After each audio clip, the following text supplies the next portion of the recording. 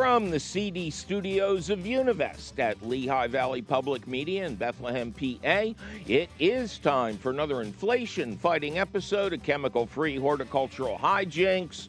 You bet your garden. Prices for fresh produce are predicted to rise rapidly after California's devastating floods. Are you ready to protect your wallet? I'm Mike McGrath, and on today's show, we'll help you grow more of your own fresh food, this time featuring the unsurpassed crops of summer. Plus your fabulous phone call questions, comments, tips, tricks, suggestions, and curiously concise condemnations. So keep your eyes and or ears right here, cats and kittens, because it's all coming up faster than you picking out your perfect tomato right after this. Support for You Bet Your Garden is provided by the Espoma Company, offering a complete selection of natural organic plant foods and potting soils. More information about Espoma and the Espoma Natural Gardening Community can be found at espoma.com. Welcome to another thrilling episode of You Bet Your Garden from the Univest studios at Lehigh Valley Public Media in Bethlehem, PA. I am your host, Mike McGrath. Coming up on today's show, more money-saving advice about food that you can easily grow to feed your family without breaking the bank.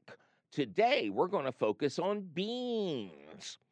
Both string beans, which you may call green beans, but you're wrong, and beans for saving over winter, like pinto and other, I don't know, pinto. Just like pinto beans, okay? And we will continue with our new feature, Just for You podcast and terrestrial radio listeners, in which we will discuss a pertinent story in the news. This week, what do you do with more manure than this show produces in a month?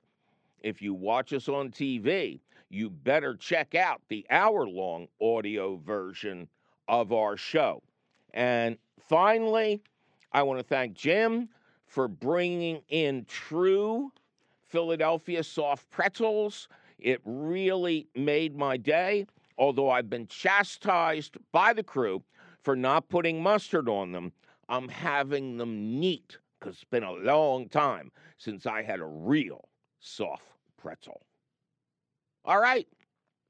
888-492-9444. John, welcome to You Bet Your Garden. Hello, Mike.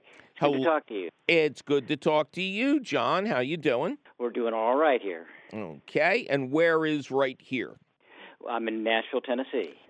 As are so many of our listeners and callers. It's really great. We love being on in Nashville and Memphis. So, what can we do for John? Now, is Nashville a Music City or is that Memphis? Nashville is Music City. Okay. What can we do for John in the Music City? Well, on December 15th, 16th, and 17th, we had one of the most vicious, severe storms I've ever seen here in the 25 years I've lived here and in gardening. And it got me thinking, as I have perusing the damage around town to all the vegetation, about zones and what plants are, capable of handling this climate here. Generally speaking, we're considered to be zone 6, which should be okay for plants down to about 10 below zero. Our low was skirting right around zero to a couple degrees below that. Right. When the storm moved in, we dropped from 43 degrees to 3 degrees in about 8 hours, accompanied by snow and monstrous winds and all. So any Zone 7 plants that I had, and I've observed around the neighborhood, they're all fried. They're gone. Yeah. And the Zone 6 plants, including, Leland cypress, big trees like that, are really damaged. And so I was just curious about how much wind chill plays into messing with the zones. Just about 100%. We've had, temperatures since I've lived here down into the low single digits, but they are all clear and still nights. And this was the first time I'd seen temperatures like that accompanied by a storm like this. So, there's two things going on here. When it's early in the season or late in the season, when you have still plants out in the garden that you want to protect, it doesn't matter about the air temperature as long as it stops at around freezing. The difference is the wind. And in this case, wind is good because it keeps the air moving and it prevents frost from settling on the plants. The safest night that it gets really cold is a very cloudy night because the clouds hold the heat in place. So cloudy with a little bit of wind, plants can survive, I'm going to guess, 5 degrees lower than they could under different conditions. But when you get really cold temperatures and really howling winds, what happens is the plants get desiccated. The wind just sucks the moisture out of them. The ground may be wet. It doesn't matter. The plants are mostly dormant. They're not very good at taking up water. Normally it is very dry outside, meaning low humidity during the winter time.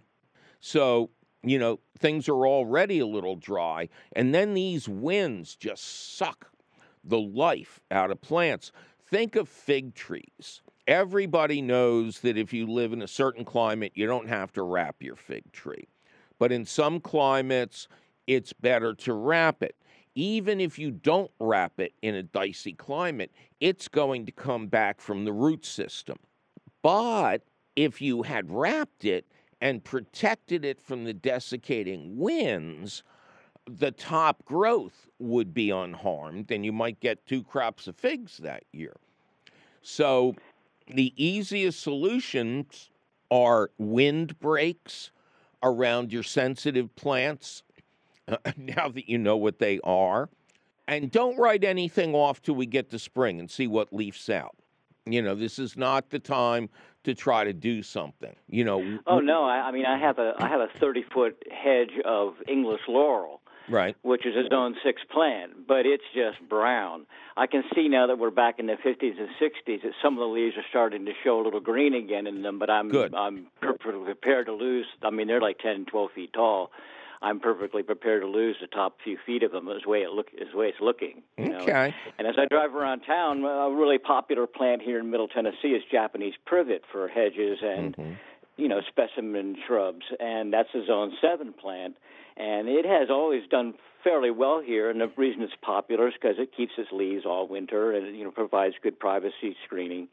But they are all just ravaged right now. All the ones I see all around town, my neighbor across the street and all of mine. I have a 20-foot hedge, about 6 feet tall of that stuff. And it's just, all the leaves fell off it. Even my hollies were damaged. Yep. There's only 3, This is exactly what we have been hearing from many people in the Nashville area. This was kind of like the perfect storm for you guys. Now, I've noticed looking at. Oh, go ahead. I'm sorry. If you have a warm spell right now and it hasn't rained since that storm, it would not be out of line to gently water at the base of the affected plants. Well, how do you handle this? Especially in choosing the kind of plants you want to grow. I'm in a very unique microclimate. I'm about half a mile up on the foothills of South Mountain, and we're very much shielded from the winds that would hit my garden. So I've never had this problem. But to paraphrase a popular phrase, you can take your map and shove it, because it don't mean nothing anymore. The climate thinks every day is anything can happen day. So if you see something like this being predicted, be prepared. Have some burlap handy. If the least you can do is wrap the burlap around the plant, that's fine, but get it off after the event so it doesn't get soaking wet and freeze. Build like a little structure that you can use to create an artificial windbreak with burlap, and you can leave that up all winter long. I've seen pictures of people in farther northern climes doing that, but I can't really wrap a 12-foot tall, 30-foot long hedge of English laurel with burlap. It's just beyond my physical capabilities to do something like that. Right, but, and we don't know for sure what good it would do to protect the bottom 6-8 feet. But let's say it's a total disaster. It would still give you more greenery the following year than you'd get with no protection. Well, all right. Well, I'm certainly going to be looking at a lot more Zone 5 plants to try to replace some of the Zone 6 stuff, because, it could be another 30 or 40 years before we experience this again, which is about how long it's been. If you buy a lot of... It could happen again. If you buy a lot of Zone 5 plants, it'll be 100 degrees every day next year. That's the trouble with when you start getting into the low zone, is that they don't like the 90 degrees for 3 weeks in a row. Yeah. It's kind of a narrow window, which you can actually kind of keep alive around here. So. John, gardening is not for the timid. No, it's not for the faint of heart or the thin of wallet. Yeah. It's not. It's not. So. But you're right about winter wind. It is the enemy. So do what you can with that in mind. I'm looking out the window at that damage it did right now. It's and it's all over town too. And the Leland cypress, that's the one that really surprised me. I didn't realize this were Zone 6 plants, but they are. We've heard from so many people. I'm confident this is all over your area. Yeah, well, I can driving around town. I can see it here for sure in Nashville. It's some beautiful Leland cypresses, big ones, 30, 40 feet tall. They're all turning tan. Well, they're just gone. Yeah, you can tell. No, they're not gone. It's like the Monty Python parrot. Maybe they're just resting. So give them a chance. Let's see what happens in the spring. And by the time we get to May, any parts that are really, truly dead, you can prune those off. All right. Would it harm my hollies to do my annual February kind of pruning to the long branches that are growing out and hanging off, even though they're kind of stressed right now? Should I skip it or go ahead and do it? I would wait till later in the spring. Okay. But hollies about February, when they're really dormant, when the berries are gone, is when I try to do it. Dormant is good, but you're not really sure what's alive or dead. What's better is to wait till the plant leafs out, shows you what's going. Then you can do a better job. And spring is a fine time for pruning hollies. All right. Good luck to you, sir.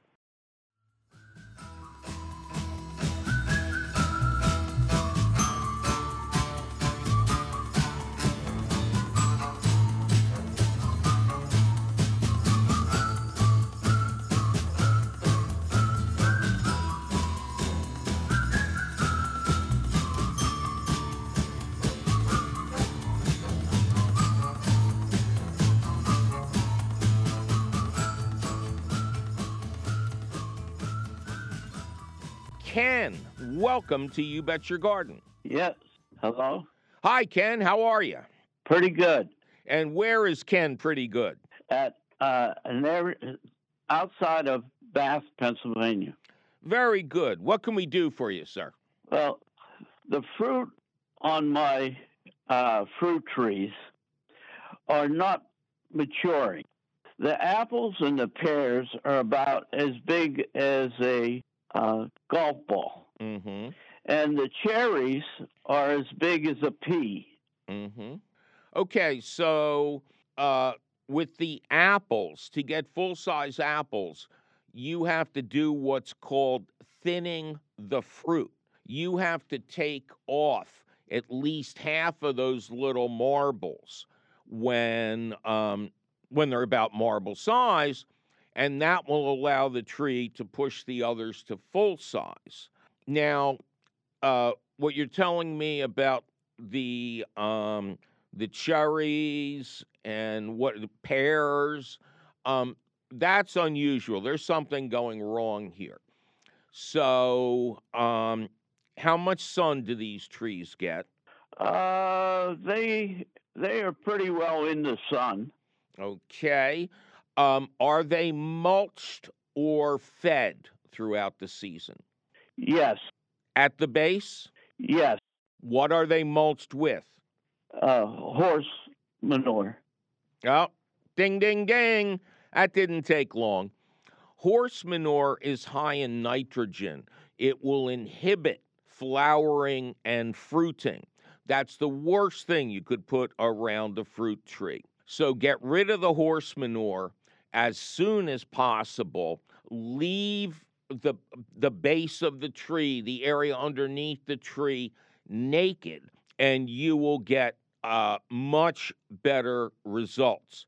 But remember, you have to pick off half the baby apples to get big apples. Right. Okay. All right. Good luck to you, Ken. Thank you very much. My pleasure. Bye-bye. Well, it's time for me to take a little break and inform all of yous that our special audio-only segment in the news is coming up. This time out, how the Pennsylvania Farm Show handles more manure than this show produces in a year. I'm your host, Mike McGrath, and you're listening to You Bet Your Garden from the Univest Studios at Lehigh Valley Public Media in Bethlehem, PA. Support for You Bet Your Garden is provided by the Espoma Company, offering a complete selection of natural organic plant foods and potting soils. More information about Espoma and the Espoma Natural Gardening Community can be found at espoma.com.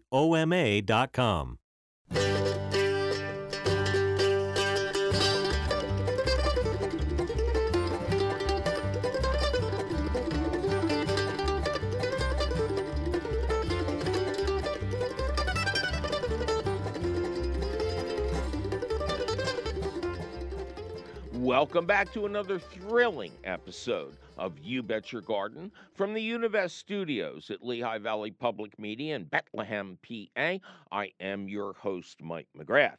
Coming up a little bit later in the show, we will continue to help you choose the right seeds for your situation and needs before the seed companies sell out.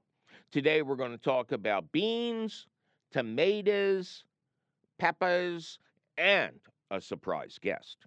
You won't want to miss it, and you won't. It's coming up after more of your fabulous phone calls at 888-492-9444. Tommy, welcome to You Bet Your Garden. Hey, Mike, how are you doing? I am doing just ducky, Tommy. Thanks for asking. How are you, sir? Oh, it's cold, but I'm okay. And where is Tommy okay? In Chester County, Pennsylvania. Oh, sure. It's a very nice area. Now, before we proceed, I have a personal question to ask. Okay. On the call screen, I see that your last name is Guerin. Uh-huh. My high school principal was Father Guerin at Northeast Catholic High School for Boys. Any relation? Almost definitely. I don't know him. I'm only 51. Right. But if it was in Philadelphia, it definitely almost is like a relation. I just don't recall him. And my family, some of my family went to Central in Philly. Right. Okay. My dad went to LaSalle. Okay. All right. Well, let's proceed with your question. What's going on? The deer keep eating my rhodos and my azaleas and my yew bushes. And azaleas and rhododendrons are two of their favorite plants. And the yew bush seems a little unusual, but deer will eat anything if they're hungry enough. So what have you tried to do to dissuade them? Like years ago, I tried spraying something with like eggs in it or something. Right. Some kind of professional right. product, but it didn't do anything. I mean, as far as I can tell, it didn't do anything. It didn't protect them. Well, I have two ideas for you. And these have always worked for me. The first is a motion-activated sprinkler. Once we get past the freezing time, You hook this device up to a garden hose, turn the hose on full blast, point the device where at the plants you wish to protect, and nothing happens until the deer break the beam. And then all of a sudden it comes on with a start and a noisy swish, and then it throws a couple of cups of cold water at them. So, cool. well, and even better, if you do this early in the season, as soon as all chance of the hose freezing is past, that's the young deer that are mostly seeking out new territory. And if they have a bad experience at your place early on, they're not going to come back. They're just going to go eat the neighbor's rhododendrons. So you don't have to keep buying deer sprays. It's a one-time investment. You can adjust, and it just has a regular sprinkler head on top, so you can adjust how wide it is, things like that. I could not. Oh, that sounds great. I could not garden without mine. Motion activated sprinkler. There's several models out there now. Like on Home Depot or Lowe's or something? I don't know. I prefer, your independent garden centers out there are fabulous, and they deserve to be supported. And if you can, sure. If you can't find it with them, buy it online. But I don't like buying gardening stuff at big box stores. That's for lumber and light bulbs. Oh, okay. Now, in the winter, there is a really neat product that's been around for almost ever, but not enough people know about it. It's called the wireless deer fence. The guy who designed it is still making them and selling them out of his home, I believe in Ohio, maybe. And what you get is a foot tall, maybe 2 foot tall stake that has space in the belly for some AA batteries. And on the very tip, on the very top, there are 4 electrodes, and they surround a removable and replaceable scent pellet. Now, the scent pellet uses the same chemicals that deer hunters use to try to attract deer. So you want to be careful to put the scent pellet in before you install the batteries. I made that mistake once. But you put the scent pellet in, you put the batteries in, and then you just stake it around the plants you wish to protect. And this works winter and summer. And it does the same thing. When the deer lick the top and get a shock, they don't want to come back to your place. Oh, I get it. And they're sold in sets of 3. So, maybe 3 will cover your plants that have been eaten. Maybe you want to get 2 sets and go to town. But they work really well. When I first tested them the first year, I came out one day and they were all kicked over. And I called the guy and he said, "That's great. That means you shocked that many deer." Okay, get it. Okay, so a motion-activated sprinkler in warm weather and the wireless deer fence. That's the website, wirelessdeerfence.com. Oh, that's the web address? Yes. Yeah, I think they've been sold in retail. They were at the flower show one year. But the easiest way and the way this genius gets the most out of it is to buy them directly from him. And it comes with a whole bag of scent pellets, so you can go to town. Oh, cool. That's great. All right, man? All right. Can I ask you some more questions? No. Simply because we're out of time. But you're welcome to call back, especially if the question is very different. It is very different. But okay. Thank you very much, Mike. My pleasure. Good luck to you, sir. Thank you. You too. Bye-bye.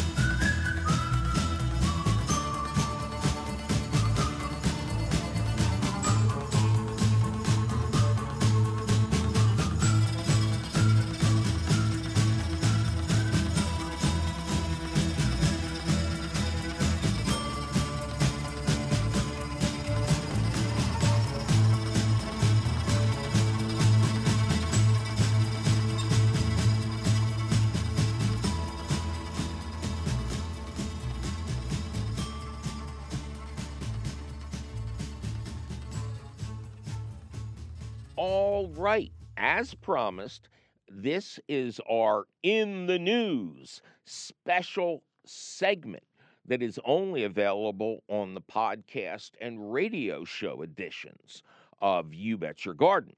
So if you know somebody who only watches on TV, tell them to listen because we got some fun stuff. And I mean fun stuff.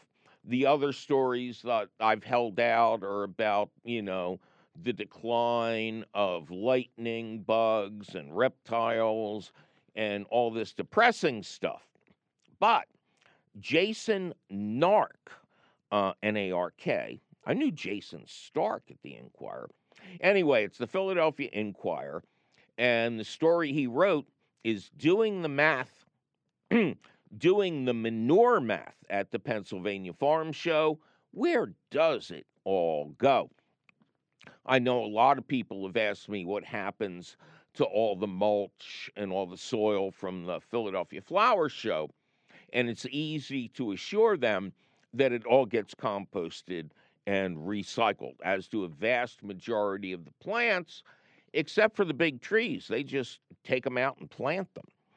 But the Pennsylvania Farm Show, I think, runs for like 12 days, one of the biggest farm shows in the country. And people show off their chickens, their ducks, their rare breeds, and their cattle. And that's what we're talking about. There are, Jason says, 6,000 animals there. And that's a whole lot of manure. It adds up by the ton, and it doesn't go out with the garbage. There are 2 loaders operating all week, moving the manure to haulers, and then it goes off to become mushroom substrate in Chester County, which is the center of mushroom production in the United States, or it becomes field dressing / fertilizer spread across farmland. They add that the pile gets very, very large. On the day Jason was there, the pile was 10 feet high, and he notes, consisting of a manure straw combo. There were no fowls on display because of the avian flu that's going around. So it's mostly cattle manure, dairy cattle. And what Jason notes, maybe even accidentally, is important to us because one of the things I try to repeat a couple times a year is that the word manure does not mean just the stuff the animal was done with. In real terms, manure is the poop and pee of the animals mixed in with the bedding that protects them from slipping on the barn floor or the floor of the farm show. So you got your dry brown material in the straw. Then you've got your high nitrogen material in all of the stuff that the animals were done with. And when you pile this up in a huge pile, you get fabulous compost. So it grows great mushrooms. Again, Chester County and the area around Reading are rife with mushroom farms. And this is a perfect material to grow it, but it would also make perfect compost for you if you got some and you just piled it up and let it cook down. This is material you don't have to add anything to. You don't have to turn it. Like I said, it's the perfect combination of dry browns and, quote, wet greens. Yeah, we know neither of the things that the animals are done with are green, but that's, that's the way it's classified. And by the way, an employee of Giorgio Mushrooms in Berks County, PA, said it's not accurate to think of it as just animal waste feeding the $3 billion mushroom industry in the state. Yeah, there's some animal waste mixed in with the straw, but I wouldn't want people to think we're just spreading manure over our mushrooms. We're mostly using used bedding, used straw. And that is so tremendously important. One of the things I try to get across is the vast majority of a compost pile should be dry browns. And you don't have to shred them if you're piling them up 10 feet high. They'll cook down quite well on their own. And then a relatively small percentage is the waste. And again, that will activate all of the organisms living in the straw and help the compost cook down well. I can't tell you how important it is with your home compost pile for the vast majority of it to be a material like shredded leaves, not waste paper or junk mail or anything like that. And I'll explain why in a future show. But if you collect and shred your fall leaves, and instead of manure, you get used coffee grounds from your local coffee shop, that exactly replicates the process we're talking about.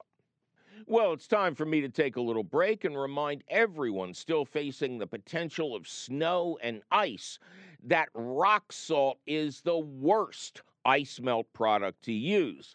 It's a plant, lawn, and concrete killer and doesn't work well at extremely low temperatures. My choice of alternatives is calcium chloride. It melts ice at very low temps and is much more environmentally friendly. I'm environmentally friendly Mike McGrath, and you're listening to You Bet Your Garden from the Univest studios at Lehigh Valley Public Media in Bethlehem, PA.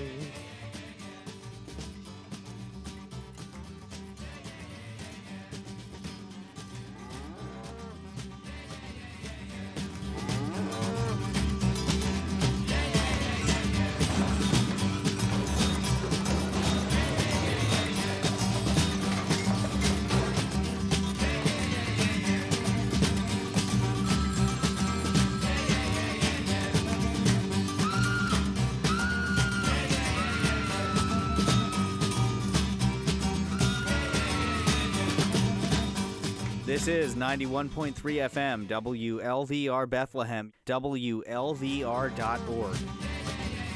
Welcome back to another thrilling episode of You Bet Your Garden from the Univest studios at Lehigh Valley Public Media in Bethlehem, PA. I am your host, Mike McGrath, because they're not paying attention up on the second floor. And we are in the stretch now, cats and kittens. In just a little bit, we'll tell you some things to watch out for when you order your seeds for the plants of summer. But before that, a couple more of your fabulous phone calls. 888-492-9444. Cindy, welcome to You Bet Your Garden. Hey, hi, Mike. I'm in Salina, Kansas, which is in the north central part of the state. Okay. And what can we do you for? I've got those thorny blackberries that have escaped their bed and are moving all over the yard, and I want to reclaim the bed itself because I'm tired of getting poked and turn it into a tomato bed. And I was worried that maybe some of the diseases that affect blackberries would also affect tomatoes, and maybe I shouldn't do that. No, they're botanically as unrelated as plants can get. Now, didn't you know that raspberries, blackberries, dewberries, wineberries, all of these cane fruits are kind of designed to spread? They need to spread. You should expect it. Yeah, I have a small yard and I wanted some fruit. So that's what I did. You know, blackberries are not my favorite. I'm a huge fan of raspberries. But as you know, blackberries are also famously thorny, although there is a variety or a group of thornless blackberries, and they're sold under the name Doyle, D-O-Y-L-E. for the gentleman who bred out the thorns. So if you want to, I do have some of those. well, so that's why I'm really anxious to get rid of the thorny ones. Okay, so they never should have been planted in a raised bed. All of the cane fruits do best in terrible soil. Matter of fact, they are not so much a cure for terrible soil, but a great use for terrible soil. As you may have experienced, they don't want to be fed. They don't care about the soil around them. All they want to do is march over to the next state. And blackberries are famous for doing that. Out in California, they are classified as an invasive plant. And one of the first horticultural vinegars with a very high acidity range was actually called blackberry bush beater, or words to that effect. So they are probably more aggressive than any of the other cane fruits. Okay. So I got my work cut out, I guess. Yeah, well, and you say they're growing in a raised bed. So you're going to have to try to get out every piece of root, which means you're going to... What? I was wondering how deep do you think that I need to go? Do I need to double dig it, you think? Well, we'll get there. Be patient. You know, it's gardening. You take your time. You have an iced tea. You're really going to need to soak the bed, and I mean saturate it to 100%. It's going to take hours. And then you and hopefully a couple of friends wearing leather gloves, preferably with the gauntlets that go up, and reach down at the base and pull more slowly than you thought possible.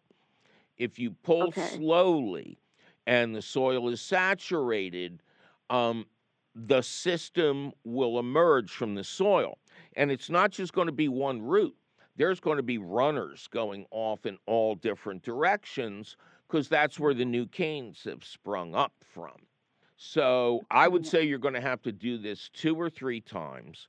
And then if you want to use that bed for something else, you're going to have to go out and buy deep edging, let's say a foot, maybe 18 inches deep, and hammer that in on the inside wall of the raised bed, because otherwise they're going to come in from the sides.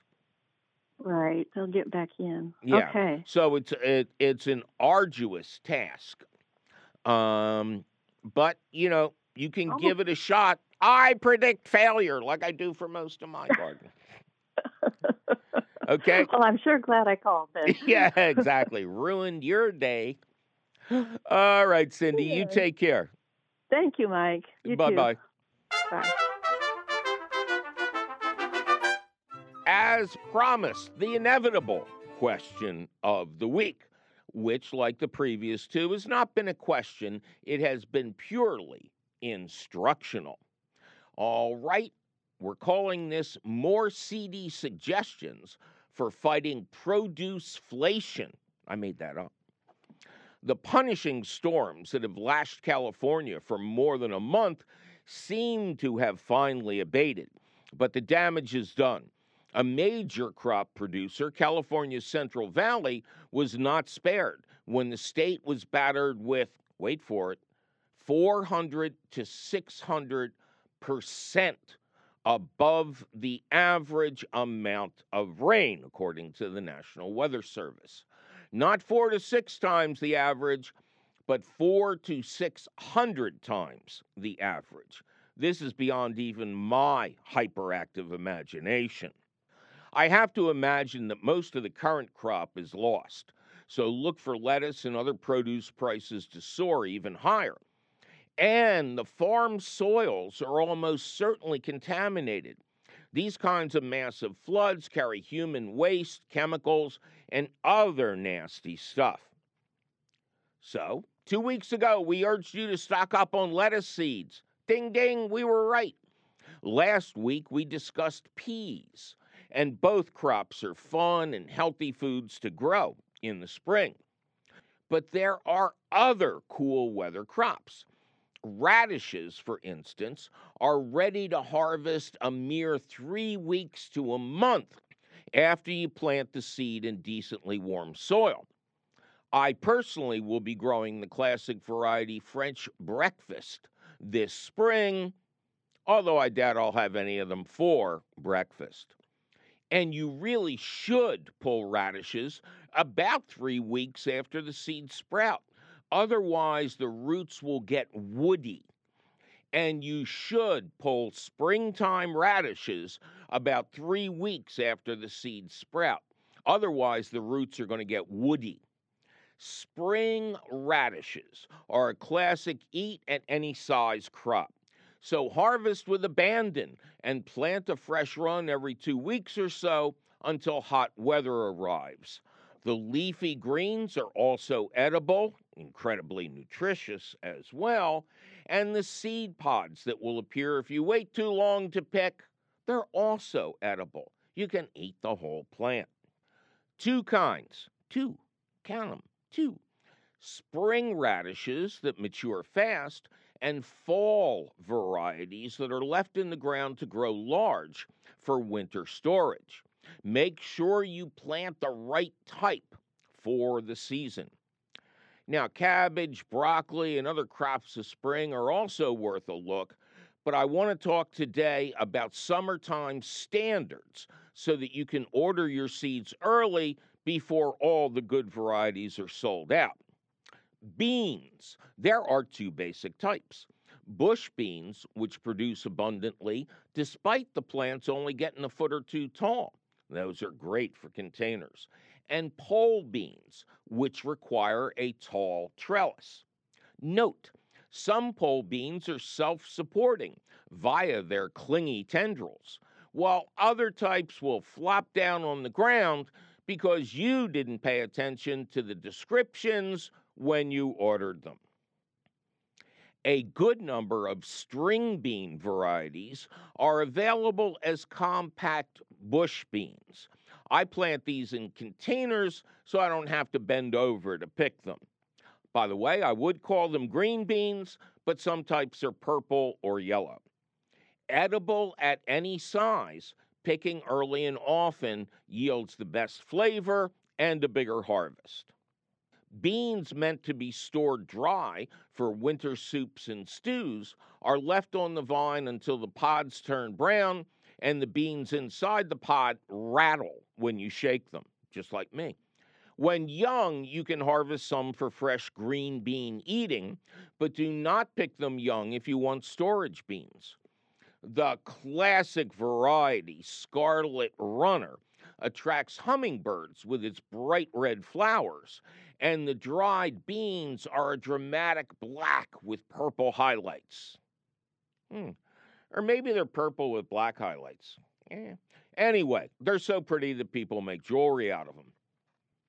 All beans are direct seeded outdoors after the soil warms up, and they benefit from the same inoculant you should have used on your peas. All right, now we're getting down to the good stuff. Tomatoes. Again, there are two types. Determinate, or bush varieties, stay short and stocky and are great for large containers.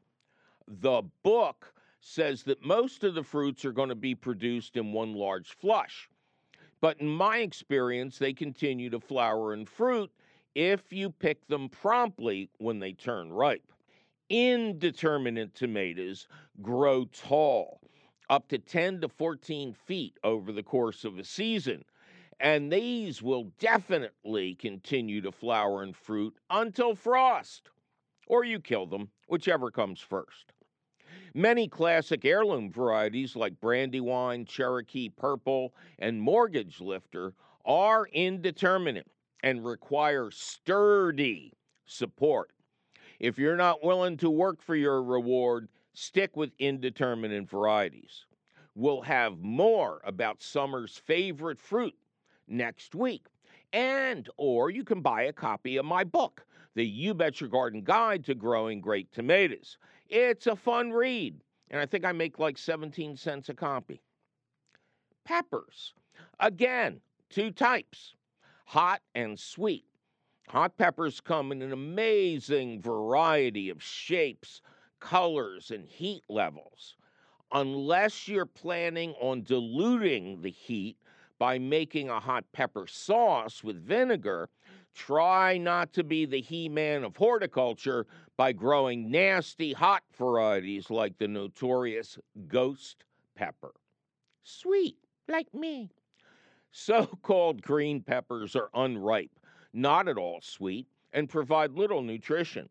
All green peppers will ripen up to a beautiful red, yellow, orange, or chocolate color and are super nutritious flavor bombs. Many big peppers require a long growing season, so pay attention to the days to maturity listings. More on peppers next week as well. And as we've said on previous shows, if you've never started seeds indoors before, plan to purchase professionally grown plants at your local independent garden center, or pick your seeds and give them to an experienced gardener to start for you. We finish with sunflowers. What a shock! There are two types. Who'd have thunk it? Sunflowers grown for seed, like Russian mammoth, reach 10 feet tall and higher. Ornamental sunflowers range in size from a tiny foot high to maybe about 4 or so feet and come in a wide variety of dazzling colors. Yeah, you can't eat the ornamental sunflowers, but bees and butterflies love them. And, as the Pennsylvania Dutch like to say, you should grow some just for nice. Well, that sure was some timely advice about the musical fruit, now wasn't it? Luckily for you, the question of the week appears in print at the Gardens Alive website. To read it over at your leisure or your leisure, just click the link for the question of the week at our website, which is still and will forever be youbetyourgarden.org.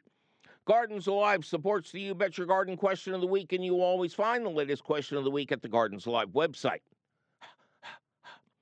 Yikes, my producer is threatening to bake my beans if I don't get out of this studio. We must be out of time. But you can call us anytime at 888-492-9444. Or send us your email. You're tired, you're poor, you're wretched refuse of a message teeming towards our garden shore at YBYG at WLVT.org. Please include your location. Thank you. You Bet Your Garden is a half-hour public television show, an hour-long public radio show and podcast, all produced and delivered to you weekly from the Univest studios at Lehigh Valley Public Media in Bethlehem, PA. Our radio show is distributed by PRX, the Public Radio Exchange. You Bet Your Garden was created by Mike McGrath. Mike McGrath was created by Merv Griffin and Wink Martindale. Ken Queter is our musical director. Our chief content officer is Yoni Greenbaum. Our angel of the airways is Christine Dempsey. Our sound engineer is the always cheerful Charlie Sarah. Our social media director is Amanda Norfleet. Check out her fine work and scroll through all the fabulous photos at the You Bet Your Garden Facebook page. Teresa Radke is our peerless princess of profound production. Our audio editor is the always lovely Jonas Bowen. Judicious Jake Boyer does the video. Our directorial director of direction is the harassed and harried Javier Diaz. Also starring Jacob Morris as Art Carney and Zach the Tack as Eddie Van Halen. And let's not forget our beloved band of carnies, card sharks, and fortune tellers who are all currently hiding under tables in the control room. Recently voted best imitation of Sergeant Bilko is our CEO and belly dancer in training, trepidatious Tim Fallon. I'm your Beano Nito host, Mike McGrath, and I'll be rummaging through a kitchen table's worth of seed packets until I can see you again next week. Yeah.